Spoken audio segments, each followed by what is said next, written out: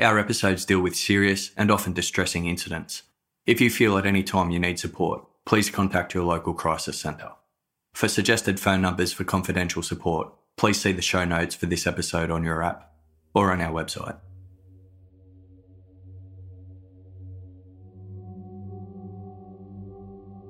It came as little surprise to those who knew Rachel Barber that she had chosen to leave conventional high school to pursue a career in dance.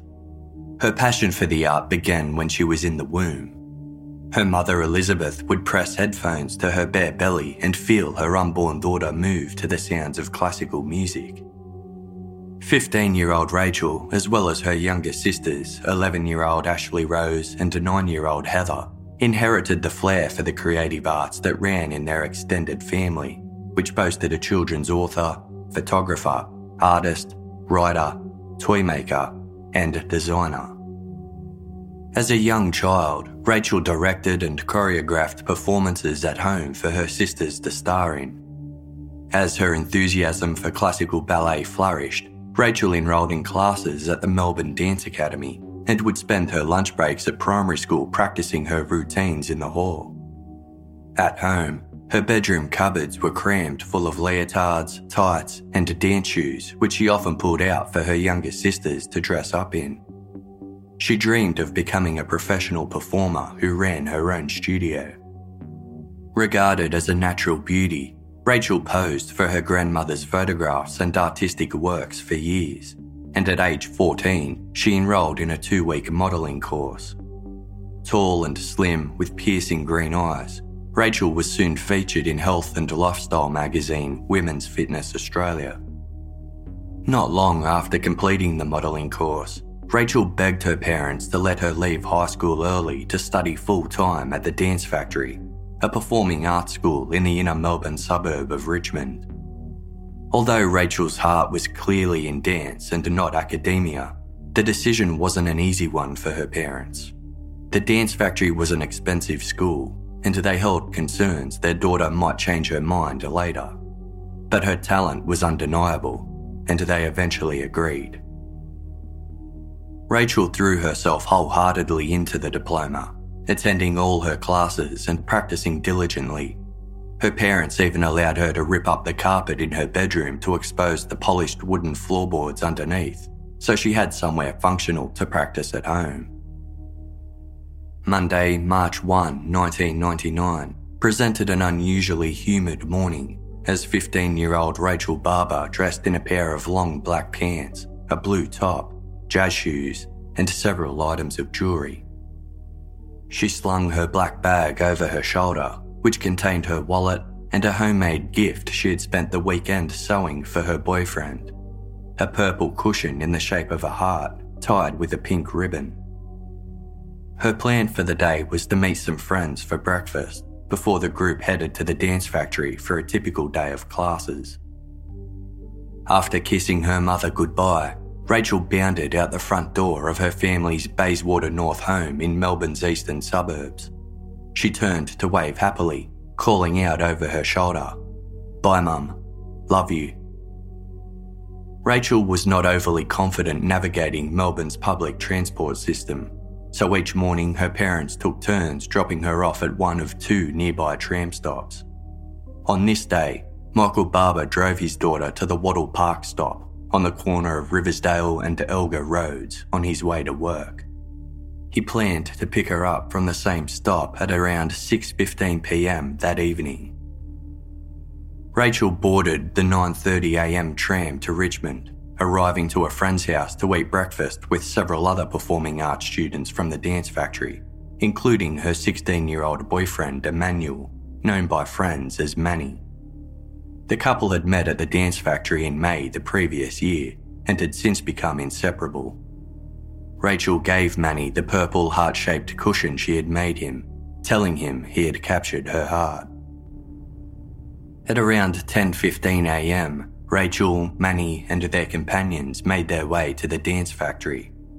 During classes, Rachel mentioned to one of her fellow students that she was going to make a lot of money that evening, but didn't explain how, simply saying she would tell him all about it the following day.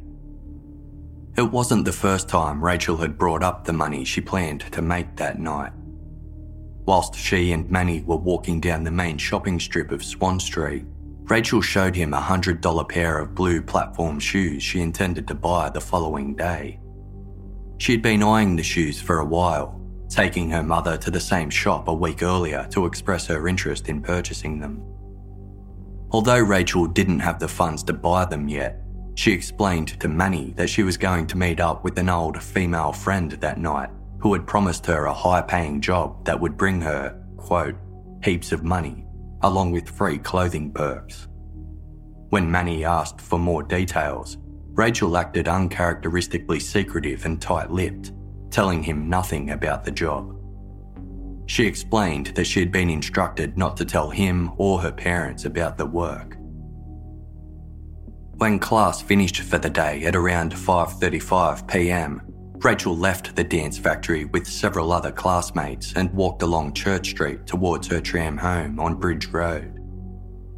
She parted ways with Manny, promising to call him later that evening before kissing him goodbye and walking onwards with two of her friends. When the trio reached the Bridge Road turnoff, Rachel revealed she would be catching a different tram home than usual from a stop located further down the road. One friend offered to escort her to this other stop, but Rachel declined, assuring them her father would be waiting to pick her up at the other end of the line. At 5:45 p.m, after the trio agreed to meet for breakfast the following morning, Rachel separated from the group and walked off along the western side of Church Street towards Bridge Road, in the opposite direction to her tram line home.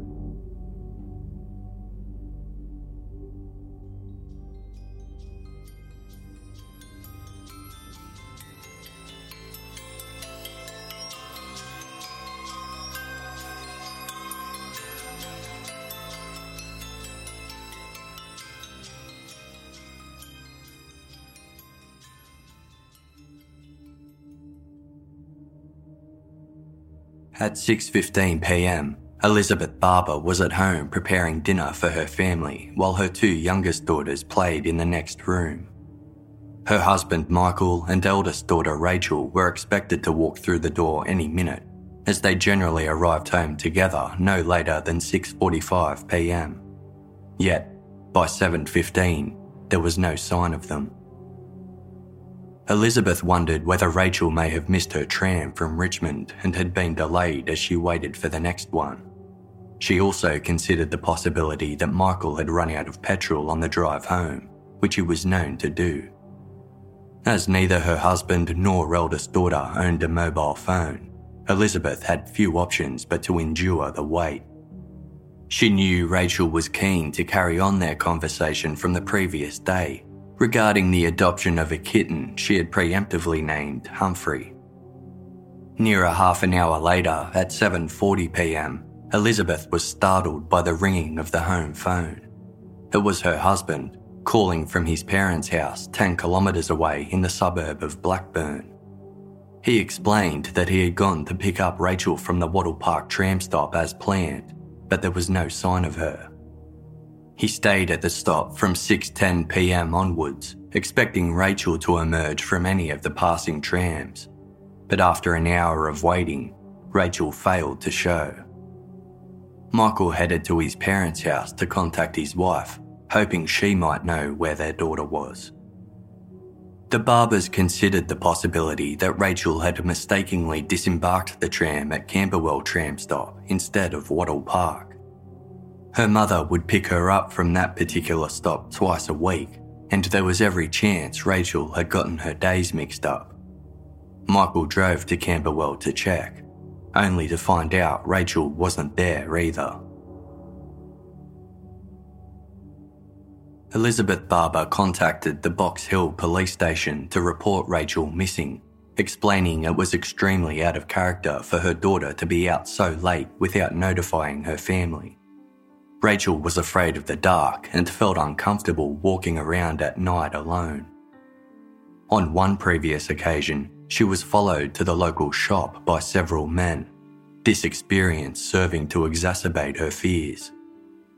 She was also shy, meaning if she had gotten lost, Rachel would opt to walk over catching public transport and would not ask a stranger for directions. Police didn't treat the situation with urgency, explaining that a majority of missing teenagers usually showed up within 48 hours alive and well. They reassured Elizabeth that Rachel had probably just lost track of time with friends and would be home soon. If not, she would surely show up at the dance studio for her scheduled classes the following day. Dissatisfied with the lukewarm police response, Elizabeth phoned Rachel's boyfriend Manny for information. He couldn't offer Rachel's current whereabouts, but was able to detail her actions earlier that day, ending with the two parting ways around 5:30 p.m. When Manny made the strange remark, "She meant it. I didn't think she would go," Elizabeth pressed him to explain. He recounted Rachel's cryptic comments earlier that day about a secret, well-paying job she had booked for that night but had refused to elaborate on. Elizabeth was unaware that her daughter had recently attended any job interviews and was confused as to why Rachel would intentionally keep such information from her parents. She contacted Rachel's friends and dance teachers in an effort to trace her movements and determine what this mysterious job offer might have been. She learned that Rachel had bypassed her usual tram home that afternoon and instead took another, but her expected destination was unknown.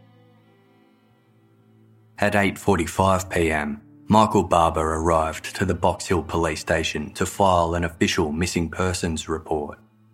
Despite rising concerns for Rachel, police remained reluctant to initiate an investigation, certain that Rachel would turn up fine.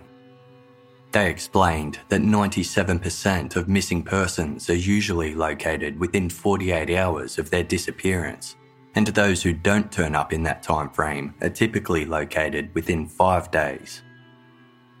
This did nothing to placate the worried parents, who spent the night driving around Melbourne City, checking every street and alleyway whilst asking strangers if they had seen a tall, brown-haired, green-eyed teenage girl out and about.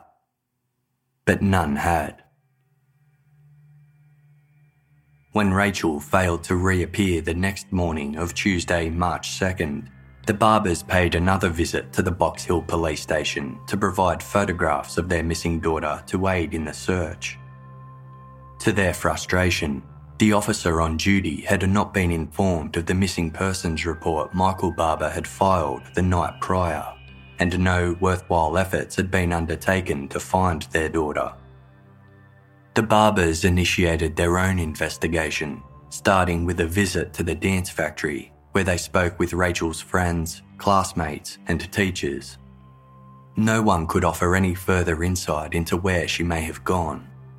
A search of Rachel's locker revealed nothing more than her wallet containing small change and a tram ticket dated the morning she went missing. The Barbers then visited the store on Swan Street that sold the blue platform shoes that Rachel had been eyeing to buy for some time.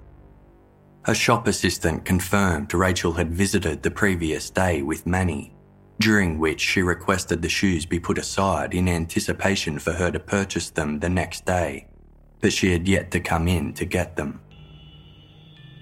Michael and Elizabeth Barber continued along Swan Street and then headed down Bridge Road, making inquiries with local retailers along the way. Many recognised Rachel from her photo and confirmed she had frequented their stores in the past, but none remembered seeing her the previous day. As Michael and Elizabeth left one of the stores, a sales assistant followed them outside to disclose a troubling piece of information. The proprietor of an illegal brothel in the nearby inner northern suburb of Fitzroy had recently been released from jail after serving time for exploiting underage girls in sex work.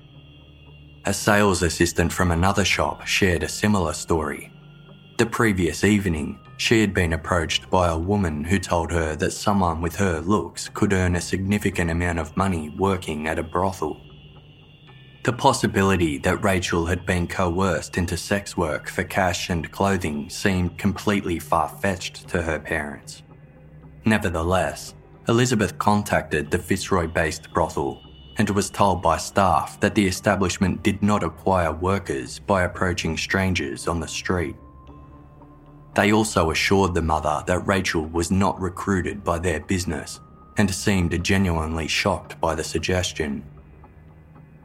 Elizabeth then contacted the Sex Workers Outreach Program, a community-based organisation focused on the health and safety of sex workers.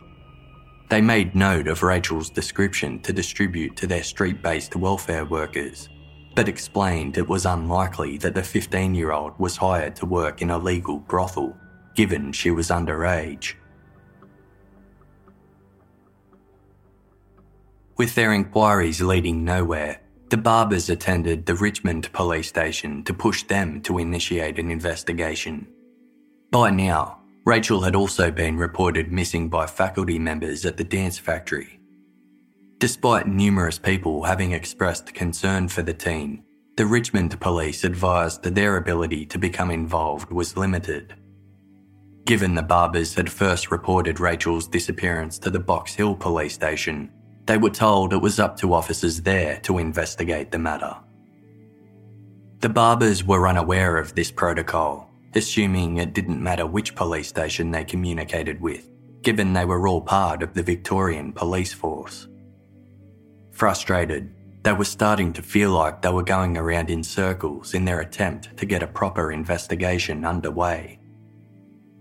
Elizabeth phoned hospitals across Melbourne to see if Rachel had been admitted, but was told that privacy laws prevented them from disclosing the identity of any inpatients. The same laws also prevented Elizabeth from obtaining information about calls made to the Barber home in the days preceding Rachel's disappearance, including incomer caller IDs or locations. Her phone company were able to hand over the details of outgoing calls made from the house, but there was nothing amongst this data that seemed out of the ordinary. Local business owners rallied to provide whatever support they could to the panic-stricken parents. The owner of a cafe near the dance factory reached out to a friend who was a detective in the missing persons unit who spoke with Elizabeth. He was unable to get involved in the investigation at that time, but said he would ensure Box Hill police were taking appropriate action to find Rachel. Another business owner printed a stack of flyers displaying Rachel's photograph, with her friends and family plastering them on telegraph poles and notice boards throughout Richmond and Melbourne's CBD. By the third day of Rachel's disappearance, officers at the Box Hill police station informed the Barbers they would visit the dance factory later in the day to speak with the missing teen's classmates and teachers. Meanwhile, Michael and Elizabeth hit the streets of Richmond once again, combing alleys for any signs of Rachel they may have missed during their nighttime searches of the area. Despite their word, Box Hill police failed to appear at the dance factory to question staff and students. Elizabeth reached out to the missing persons unit detective, who was still unable to expedite an investigation on his end. He suggested the Barbers compile a list of all of Rachel's friends and acquaintances, those who could offer insight into the teen's whereabouts. They were asked to identify female associates in particular, as Rachel had expressed plans to visit an unnamed old female friend prior to her disappearance. Unwilling to allow the police to remain idle, the Barbers once again attended the police station to write a formal statement about Rachel's disappearance and provide detectives with more photos of their daughter. They were advised to search underneath their house in case Rachel had since returned home and was hiding, too scared to come inside and front her distraught parents. Despite knowing their daughter would never do such a thing, they searched under the house with a torch in hand. But Rachel was not there. On the brink of delirium from exhaustion and worry, Michael and Elizabeth refused to stop and rest, continuing to look for Rachel at any opportunity. At 4 a.m. on March 4, After another fruitless search of the city, the disheartened couple made their way home, fearing their eldest daughter may never be found. Police questioned Rachel's boyfriend, Manny, offering the scenario that Rachel may have fallen pregnant and run away to avoid the shame of telling her family, or that Manny himself had harmed her when given the news. Manny and the Barbers were certain Rachel was not pregnant and assured police that even if she was, she would have felt safe to turn to her family for support. The abundance of Rachel's missing person posters throughout the city and its surrounds caught the public's attention, resulting in a slew of possible sightings. A member of the public claimed to have witnessed a person matching Rachel's description with two other girls at the East Richmond railway station on the day the teen vanished. Police obtained CCTV footage from the station, but were certain it did not portray Rachel. Another report placed a girl matching Rachel's description on Bridge Road at approximately 8 a.m. on March 4, 3 days after she vanished. The girl was in the company of a man with blonde hair. Convinced this was a genuine sighting, police maintained the belief that Rachel had run away from home and was fine. Yet, this theory didn't make sense to the Barbers. If their daughter was adamant on running away and not being found, why would she be hanging around the bustling, populated Richmond area in broad daylight, where people were actively on the lookout for her? The Barbers discussed launching a public appeal via the media, but police advised it was not yet appropriate to do so. That evening, Rachel's step-grandmother commenced her month-long art exhibition at the Centre for Contemporary Photography in Fitzroy, wherein several candid images of Rachel were on display. A sign requested anyone who had seen the girl in the photos to advise gallery staff immediately. Police were aware of the exhibition and were open to the possibility that someone involved in Rachel's disappearance may visit. A friend of Rachel's step-grandmother remarked, "I sense a ghostly presence in this room. I'm too Irish to discount these things." The next day, police visited the Barbers' Bayswater North residence to search through Rachel's bedroom. They found a handwritten list compiled by the teen that read, "Station, go to Manny, $50 to $80, 3 special things." Elizabeth explained the list was likely written 4 months prior, as she recalled a conversation with Rachel just before Christmas, where her daughter had spoken about wanting to buy 3 special things as a gift for Manny. The $50 to $80 figure related to a conversation Michael had with Rachel around this time, during which he explained that was all they could afford to spend on her Christmas presents that year. Despite these explanations, police believed the handwritten list validated their theory that Rachel had run away. They suggested the Barbers direct their efforts into accessing counselling and focusing on their other 2 daughters instead. Unable to follow this advice, the Barber family worked in shifts to answer the home telephone and answer any calls that came through from the public. As a precaution, they noted all the names and phone numbers of those inquiring about the progress of the investigation and the family's welfare. On the evening of March 4, Michael and Elizabeth ventured to Albert Park to search for Rachel at the Australian Grand Prix, an annual Formula One motor race that drew in hundreds of thousands of spectators.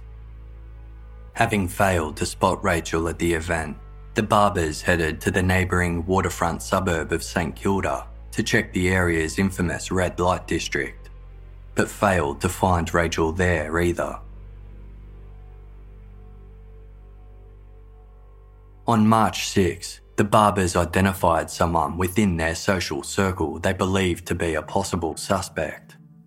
Elizabeth had a male friend who had exhibited some worrying behaviour in the past, often showing up at her home unannounced, peering through her windows, and repeatedly calling the Barber's home phone.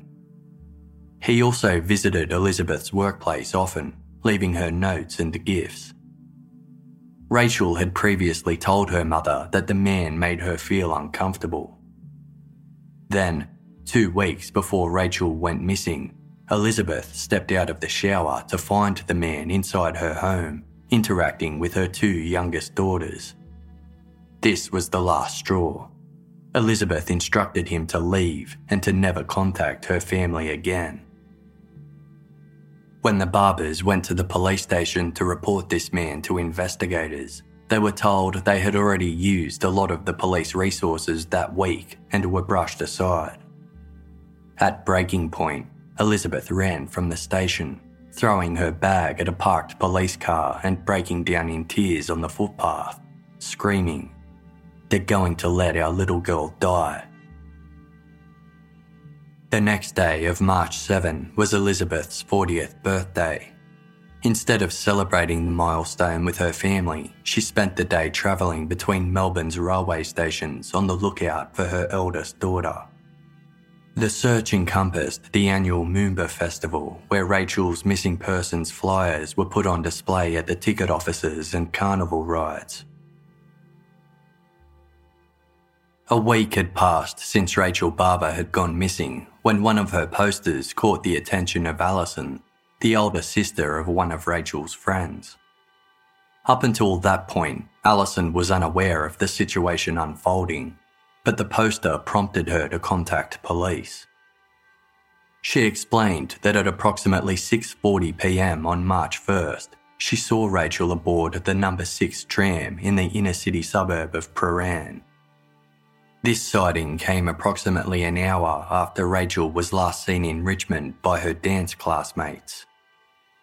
Rachel's presence on the number 6 tram had caught Alison's attention, as she had never seen her on there before. Rachel was in the company of another female, Alison described as older and plain-looking. The two seemed comfortable in each other's company, and Rachel was overheard talking excitedly about Manny and the kitten she was looking forward to adopting. Rachel and her unknown companion disembarked the tram together at the intersection of High Street and Williams Road, where they stood in front of a car dealership and chatted. Police immediately got to work compiling a sketch of the older girl Alison saw with Rachel, and informed the Barbers that they were finally ready to make a public appeal for information via the media. In the meantime, the Barbers were contacted by the Missing Persons Unit seeking permission to feature Rachel's disappearance on the true crime television show, Australia's Most Wanted. They agreed, relieved their ordeal was finally being taken seriously and garnering media attention. The Missing Persons Unit formally assumed responsibility of the case. March 10 marked Michael and Elizabeth Barber's 20th wedding anniversary, but there was little time for celebration. When the story of Rachel's disappearance hit the press, their home phone rang off the hook. Media outlets interviewed the exhausted parents, who gave impassioned pleas for their daughter's safe return. A mannequin dressed in the outfit Rachel was wearing at the time of her disappearance was placed at the intersection of High Street and Williams Road in Prahran in an effort to jog witnesses' memories. The next day, investigators presented the Barbers with the completed sketch of the girl witnessed travelling with Rachel on the number 6 tram on the night of her disappearance.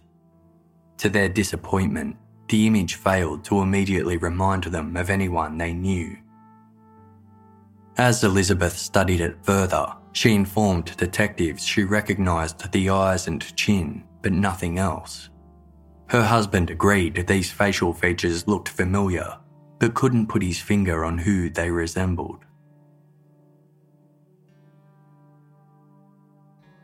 Throughout the investigation into their daughter's disappearance, the Barbers handed police several lists of names of people who had known associations with Rachel and may be able to assist with inquiries. Within the third list they provided was the name Caroline Reed Robertson. The Robertsons met the Barbers in 1992 when the two families were neighbours in Mont Albert. Both families had 3 daughters, with several of the girls being in similar age brackets, enabling them and their parents to form close bonds.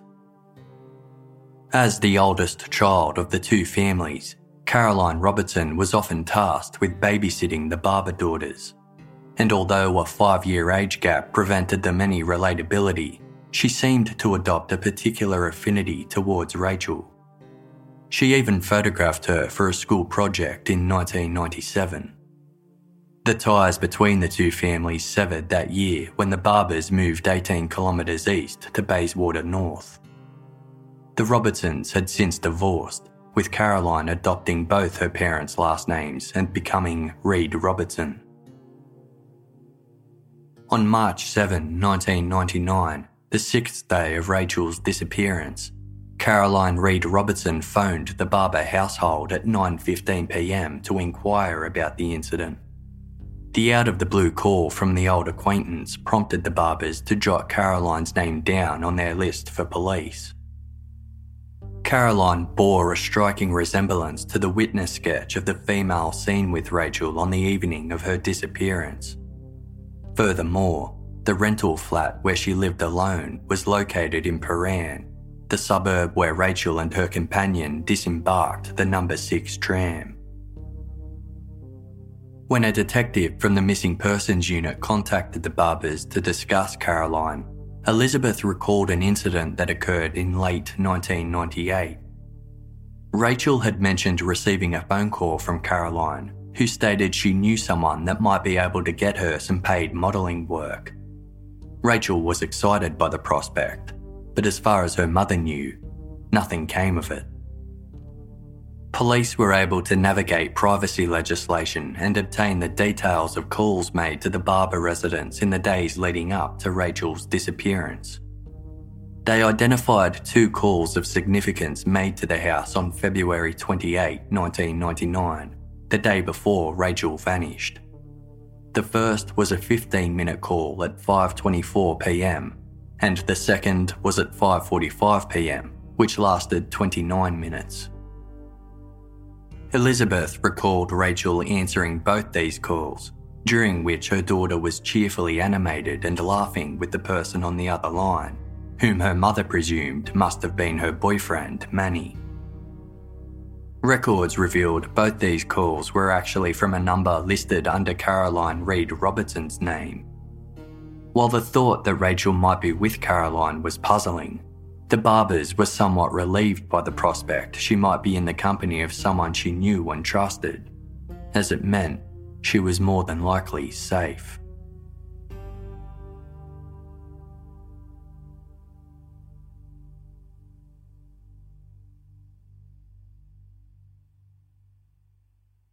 Investigators paid a visit to Caroline's workplace, where the 20-year-old was employed as a sales coordinator for a telecommunications company. Upon their arrival, they discovered Caroline was out of the office due to illness. In fact, she had called in sick several times over the past week and a half, which was unusual given she rarely took sick days and was typically a reliable and punctual employee. She had first called in sick on March 1, the day Rachel went missing, returning to work the following day, but leaving after just a couple of hours after complaining she still felt unwell. One of Caroline's immediate neighbours told police that in the early hours of March 2, he was awakened by the sound of someone sobbing loudly through the walls. The person would have been situated in the bathroom of Caroline's flat, with their behaviour described as a furious tantrum. That day, upon hearing his daughter was sick, Caroline's father paid a visit to her flat to check in on her. He noted that Caroline kept her bedroom door closed for the duration of his visit. Throughout that day, Caroline made several phone calls to a workmate requesting repayment of $320 she had previously loaned, saying she needed the money to move some furniture to one of her father's holiday homes, with a removalist booked for the following morning. Records showed Caroline had indeed booked a removalist truck and driver for the following day. The driver was necessary as Caroline didn't have a driver's license. Caroline called in sick again on March 3, ensuring she was home when the removalist arrived to her flat. She told him she needed help moving a statue. It was wrapped up in 2 blankets and placed inside an army bag. Once the bag was in the truck, Caroline directed the removalist to drive to her father's hobby farm in the rural town of Kilmore, where the bag was deposited. Caroline returned to work the next day on March 4, where she discussed Rachel Barber's disappearance with her colleagues, telling them her former neighbour had a reputation for running away. Caroline then went to the Australian Grand Prix in Albert Park with some of her colleagues who had scored free tickets through work. In amongst the massive crowds were Michael and Elizabeth Barber, desperately looking for Rachel. When Caroline was informed by a colleague that police had come into work seeking her in relation to the disappearance of Rachel Barber, Caroline explained that it must have been because she used to babysit the Barber girls several years earlier. She insisted Rachel had probably run away because she used to do it all the time. That same day, Caroline visited the St Kilda branch of the Bank of Melbourne and applied for a personal loan for $10,000, telling bank staff it was for a car and that she needed the money urgently. On March 11 and 12, Caroline again called into work sick. She left messages for her supervisor who returned the calls, but Caroline didn't answer. Police visited Caroline's Paran flat shortly after 9 a.m. on March 12, suspecting Rachel may have been hiding out there, or at the very least, Caroline would know where to find her. But their knocks to the front door went unanswered. They returned at 5:30 p.m, but still, no one came to the door. They obtained a spare key to Caroline's flat from her real estate agent, but attempts to gain access to the property failed as the door was deadlocked from the inside. They eventually forced their way in, where they found Caroline lying face down on her bedroom floor. It appeared she had suffered a seizure. She was alive, but unresponsive.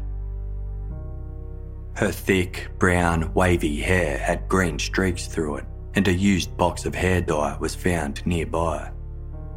Caroline was rushed to hospital while police commenced a rudimentary search of her flat, looking for any signs of Rachel.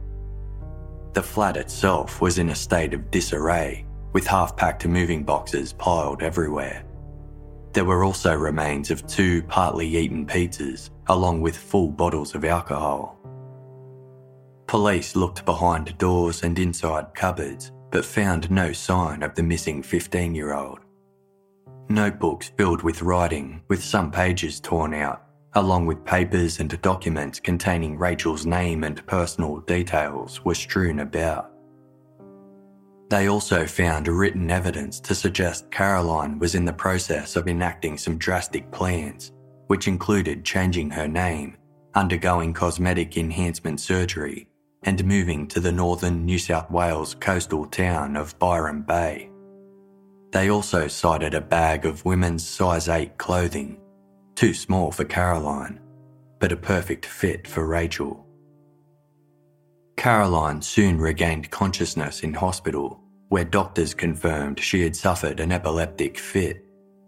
As she was questioned by detectives about Rachel's whereabouts, her frank response shocked them. Caroline revealed that Rachel was dead. Detectives asked whether she was sure, to which Caroline responded, "Yes, I've buried her." She admitted to hiding Rachel's body in her flat for 2 days before taking her remains to her parents' farmland in Kilmore, but claimed not to remember anything else and refused to answer any further questions. Caroline was discharged from the hospital that evening and placed into police custody. Police rushed to Caroline's father's Kilmore farmland, located 60 kilometres north of Melbourne. 2 neighbours confirmed they had witnessed Caroline arrive to the property in a removalist truck on March 3, where she proceeded to drag a bag towards an area of trees positioned beside one of several dams on the land. Amongst this small grove of trees, investigators found a wooden cross embedded in the ground that bore the name Lucy. It marked the gravesite of the Robertsons' deceased pet dog. Nearby, they found a second area of disturbed earth, and after sifting a thin layer of dirt, they uncovered Rachel Barber's body. She was wrapped in 2 blankets and had a black electric cable knotted around her neck. Forensic investigators concluded the 15-year-old had been murdered on the night of March 1, the day she went missing. The Barbers were informed of the devastating discovery. Rachel's aunt made a statement to the media on behalf of the family, saying, "Elizabeth and Michael are endeavouring to bear the unbearable. They are being supported by loving family and friends. We have all been devastated by the death of their beloved daughter, Rachel. Rachel's burning light has been dimmed, but will burn bright in our hearts forever. She will always be young, beautiful, happy, smiling, and dancing in our hearts." An extensive search of Caroline Reed Robertson's flat offered investigators disturbing insight into the complex mind of Rachel Barber's killer. Caroline was struggling with untreated, long-term severe depression and deep-rooted self-esteem issues. Her upbringing was marred with dysfunction, conflict, frequent criticism, and emotional abuse, culminating in her parents' divorce and epilepsy diagnosis when she was 16 years old. Her father moved out and remarried, and in turn caused the relationship between Caroline and her mother to deteriorate. Refusing therapy as a means of support, Caroline slowly manifested an introverted personality that was fueled by poor self-image and extreme self-criticism. She had few close friends and was teased and bullied. As a teen, Caroline would spend hours alone in her room writing. She wrote letters to her father pleading for his help, telling him she was humiliated by the teasing she endured at school about her weight. Quote, "I get teased badly at school. I get really, really embarrassed. I told Mum, but she hasn't helped. I really, really, really need help." In another letter, Caroline wrote, "I feel like a troubled, tortured, lost soul that's been thrown into an alien environment full of angels. I don't know how I have survived this long. Life for me sucks." She warned, "The explosion is just going to get bigger and bigger until there is nothing left inside me. All of the feelings and horrible things everybody says about me bottle up, and I have nowhere to explode everything." Caroline had maintained a personal diary throughout her adolescence, containing pages and pages of self-loathing, such as, "I don't belong anywhere in this crazy world because I'm ugly, obese, pizza face, white worm, massive nose, and just plain weird." She also drew unflattering self-portraits which she surrounded in words such as ugly, fat, stupid, worthless, weird, unwanted, deformed, boring, pathetic, selfish, and jealous. At age 14, she compiled a self-improvement checklist with the aim of reinventing herself, titled "How to Change in 9 Weeks", accompanied by things she despised about herself. She titled one diary entry, "The I Hate Caroline Club", and listed herself as the president, while signing off her journal entries with different names in a fantasy to adopt a new persona. Caroline hoped to one day become a successful actor, but was hindered by her own self-hatred and doubt. Caroline wrote in her diary, "I was always laughed at when I shared my dream of being an actor. All my life I have been told by people that I would never be anyone or anything." Between late 1998 and early 1999, Caroline called the Barber household requesting the birth dates of all 3 Barber daughters, stating it was for a project she was working on. This information was used by Caroline to compile a comprehensive and organised dossier documenting the life and history of the Barber family. But it was abundantly clear she had developed an obsessive infatuation with the eldest daughter Rachel in particular, whom she regarded as a symbol of perfect purity, calling her a white picket fence.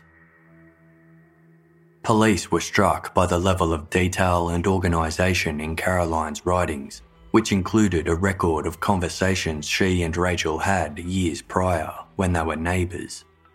She compulsively wrote about Rachel's personality, physical characteristics, and love of dance, describing her as, quote, a wild, free spirit who lived life on the edge, a simple yet complicated girl with enormous talent and contradictions, a fiercely independent girl who was passionate, determined, cheeky, loyal, and honest, with a moody and mysterious personality. A strikingly attractive teenager with a dancer's body, clear pale skin, and hypnotic green eyes. Police found evidence throughout Caroline's flat to indicate she had initiated an elaborate plan to assume Rachel Barber's identity. She had set up a PO box to receive mail confidentially, and an undated birth certificate application had been completed in the name of Rachel Barber. Diary entries confirmed she intended to change her name to Jem Southall, Southall being the maiden name of Rachel's mother, Elizabeth. She constructed a completely fabricated character for her Jem Southall identity, describing her as a 16-year-old total revhead. A diary entry authored by Caroline directly implicated her in Rachel's murder and revealed the intricacies of her plot to ensnare Rachel. It read, on the way to dance school, say that she can't tell anyone that she's meeting me, as I'm not allowed to give the study results to anyone. Ethics, highly confidential. Not even your boyfriend or parents. Drug Rachel, toxic over mouth. Put body into army bags and disfigure and dump somewhere way out. No car. Meet in toilet block. No cameras. People come into the city. Get birth certificate. Rent a box so Rachel can't be traced. Check farm, including bag. Tuesday arrange bank loan, moving van, disguise hair, thoroughly clean house, and steam clean carpet. On March 13, after an unproductive interview wherein their suspect exercised her right to silence, police formally charged Caroline Reed Robertson with the murder of Rachel Barber. During her first court appearance on March 15, Caroline did not apply for bail or enter a plea. She rocked back and forth in the dock as her lawyer told the court all their client remembered from the evening of March 1 was inviting Rachel back to her flat and the two ordering pizza, but nothing about the teenager's death. She admitted to disposing of Rachel's body, but claimed to have been assisted by 2 men whom she couldn't identify. On March 24, Rachel Barber was farewelled by over 850 mourners at St Hilary's Anglican Church in Kew, where she had been a dedicated member of the youth group and choir. Felix Mendelssohn's Midsummer Night's Dream filled the packed church, as Rachel's family, friends, and fellow members of the dance community gathered to pay tribute to the talented and much-loved teen. They reflected on her major dance accomplishments, which included performing on stage at Melbourne's State and Princess Theatres and being a backup dancer for Aussie rock singer Jimmy Barnes. During the service, the minister described Rachel as, quote, the little butterfly that has been released into the limitless love of our Lord.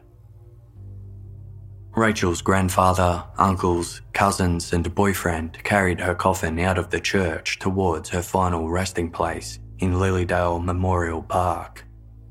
It contained poems and letters from her friends and family, including a letter from her younger sister Ashley Rose, which read, "To my dearest sister Rachel, I love you a lot and I will never not love you.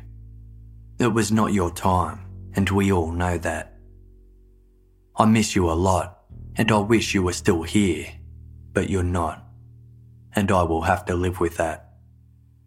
Everyone loves you and will always miss you. I will never forget you, Rachel, and I hope maybe one day you will visit us. I hope you will never forget me and your family. I hope you didn't go through any pain when you died. Love always, your little sister." In the weeks following their daughter's funeral, Michael and Elizabeth Barber met with senior government officials to propose that a liaison officer be attached to the missing persons unit, whose function would be to offer support to the distressed families of missing people.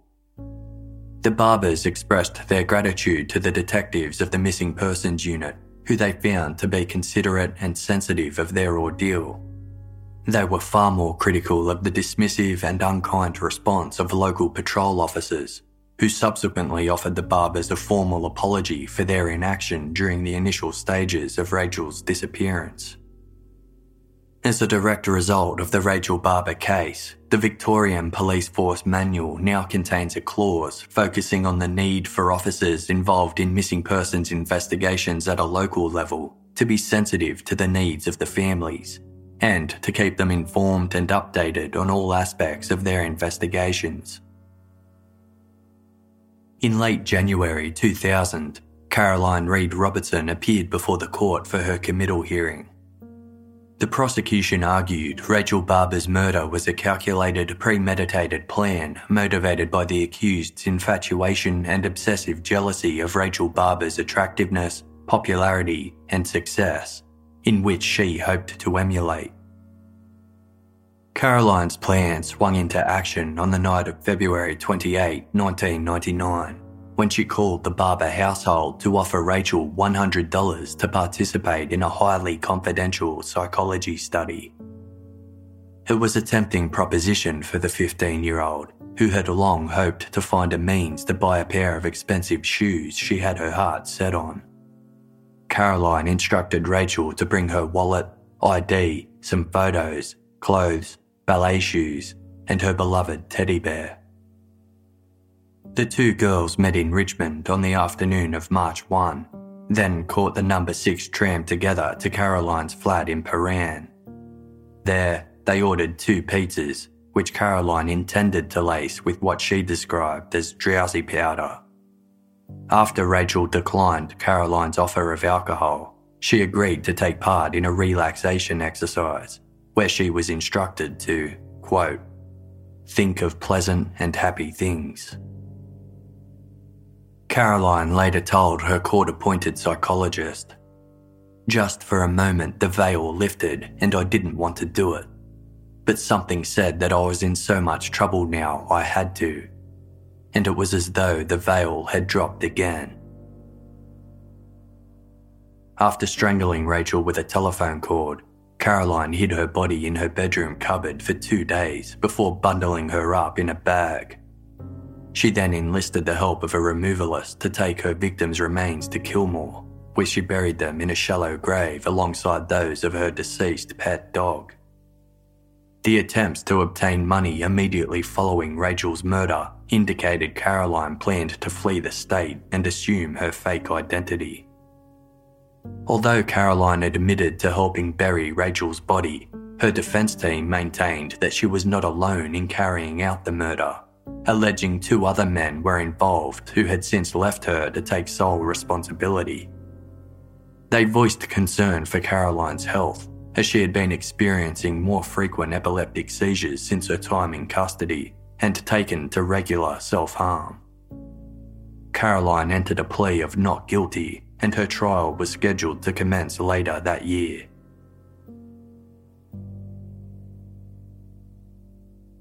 In early October 2000, Caroline made the surprising decision that she would instead plead guilty to murdering Rachel Barber, although she continued to claim she was experiencing amnesia about the details surrounding the killing. It was a bittersweet moment for Rachel's family and friends, who would be spared from the emotional trauma of a trial. Caroline's lawyer told the Victorian Supreme Court, "Rachel had everything going for her, and Caroline had nothing going for her. Caroline ultimately decided, in the most illogical fashion that it beggars belief, that she would take the life of a child because she could then in some way become that child, or at least have the qualities of that person as she perceived them to be. Her motivation we can only guess at. I have certainly not come across a more frustrating or more irrational taking of human life. We can't explain it. She won't let us in." At the subsequent plea hearing on October 25, the prosecution offered their explanation of the murder, stating Caroline was motivated by, quote, "her jealousy of Rachel's attractiveness, popularity and success, and perhaps a desire to emulate the success of a younger person with whom she had become infatuated."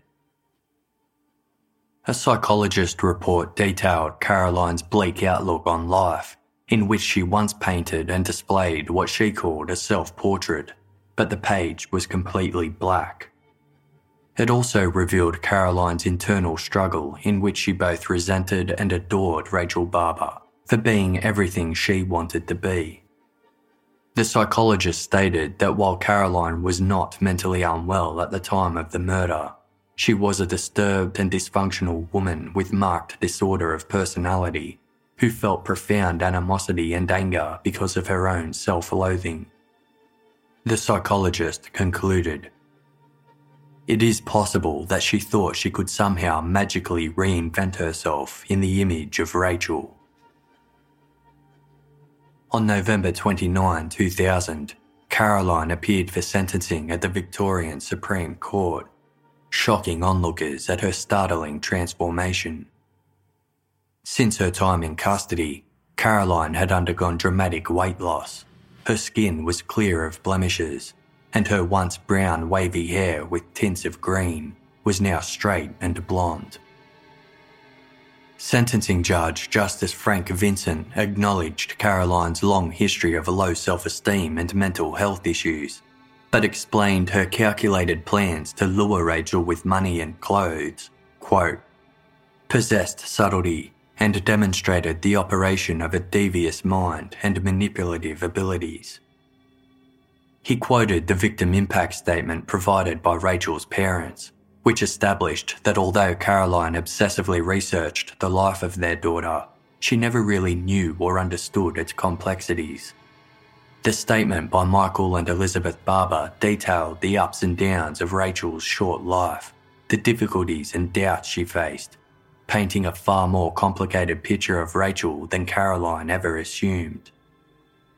Judge Vincent remarked, "The simple reality is that contrary to your distorted perception, there are no perfect lives, or perfect people for that matter.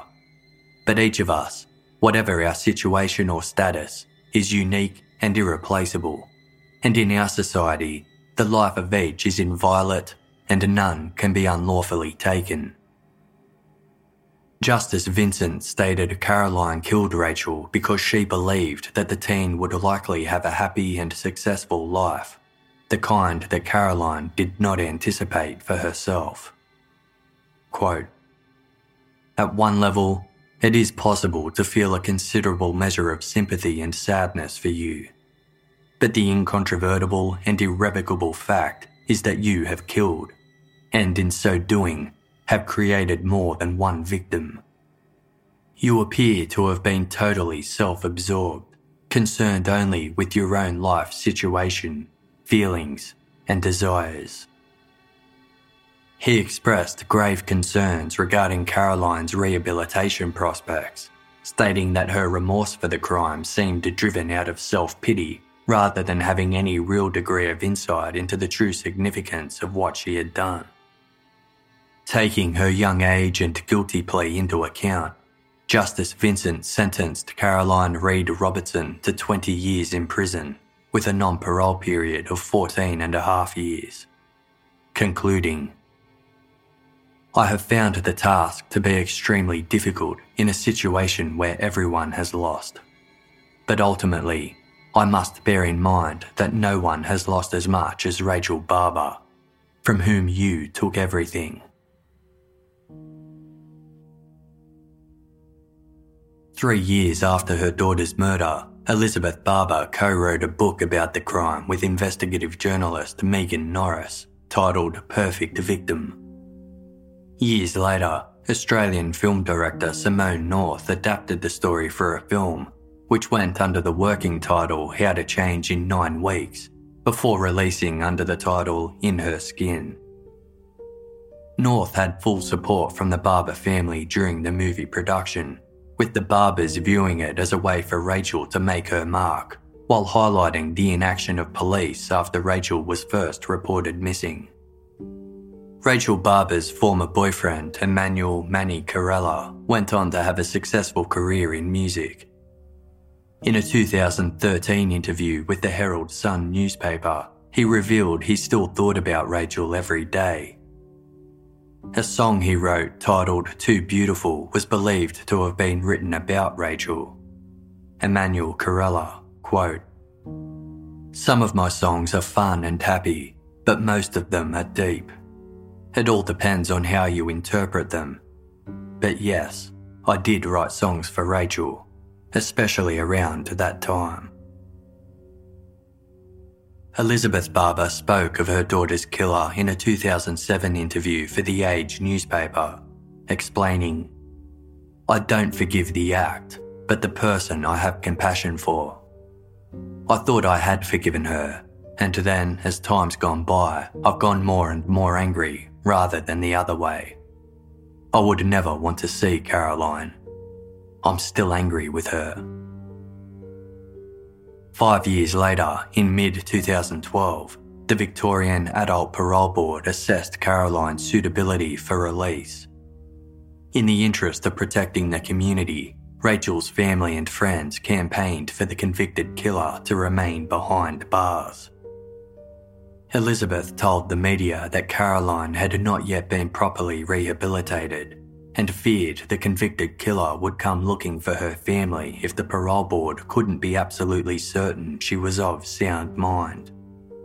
Quote, "I don't think that 14.5 years is enough time. I don't think justice will ever be served for Rachel. I'm not just thinking about my own adult children. I'm thinking about other people out there who she might develop a fixation on."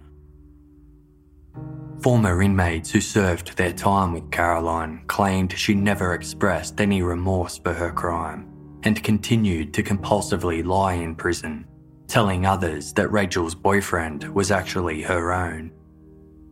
Regardless, in October 2014, Caroline's parole application was granted after 14 years imprisonment. She was released from prison on January 21, 2015, under strict conditions to be held in place until 2020.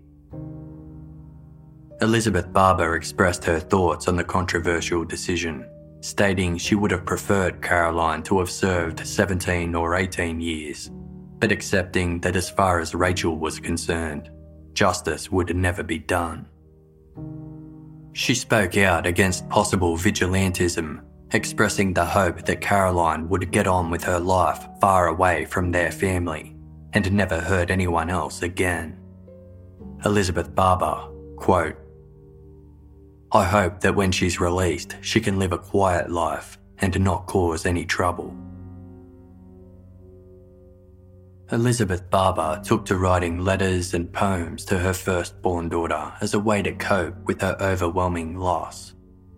Excerpts of these heartfelt texts can be found in her book, Perfect Victim. In one poem, Elizabeth writes, "Deep beneath the soil your body rests, clothed in rosewood, surrounded by letters and poems, toys and shoes, ballet shoes and Spice Girl shoes, dressed in lace underwear and your last solo costume. You lay there, bones and dried flesh. Even so, beautiful would your skeleton be. A beautiful skeleton dressed in seashells, dancing feet resting their dancing toes. Buried beneath 9 feet of cold earth, killed by a cold heart, a cold fish. The warmth of your smile, your being and serenity can never be frozen from recognition. When people think of Rachel Barber, memories remain vivid. Vivid as you were, as you are. Energetic with life, full on yet also shy, timid of things new. I am so glad you were found in your shallow grave and brought home to those who loved their dear sweet Rachel. Always remembered, forever in their memory, in their hearts.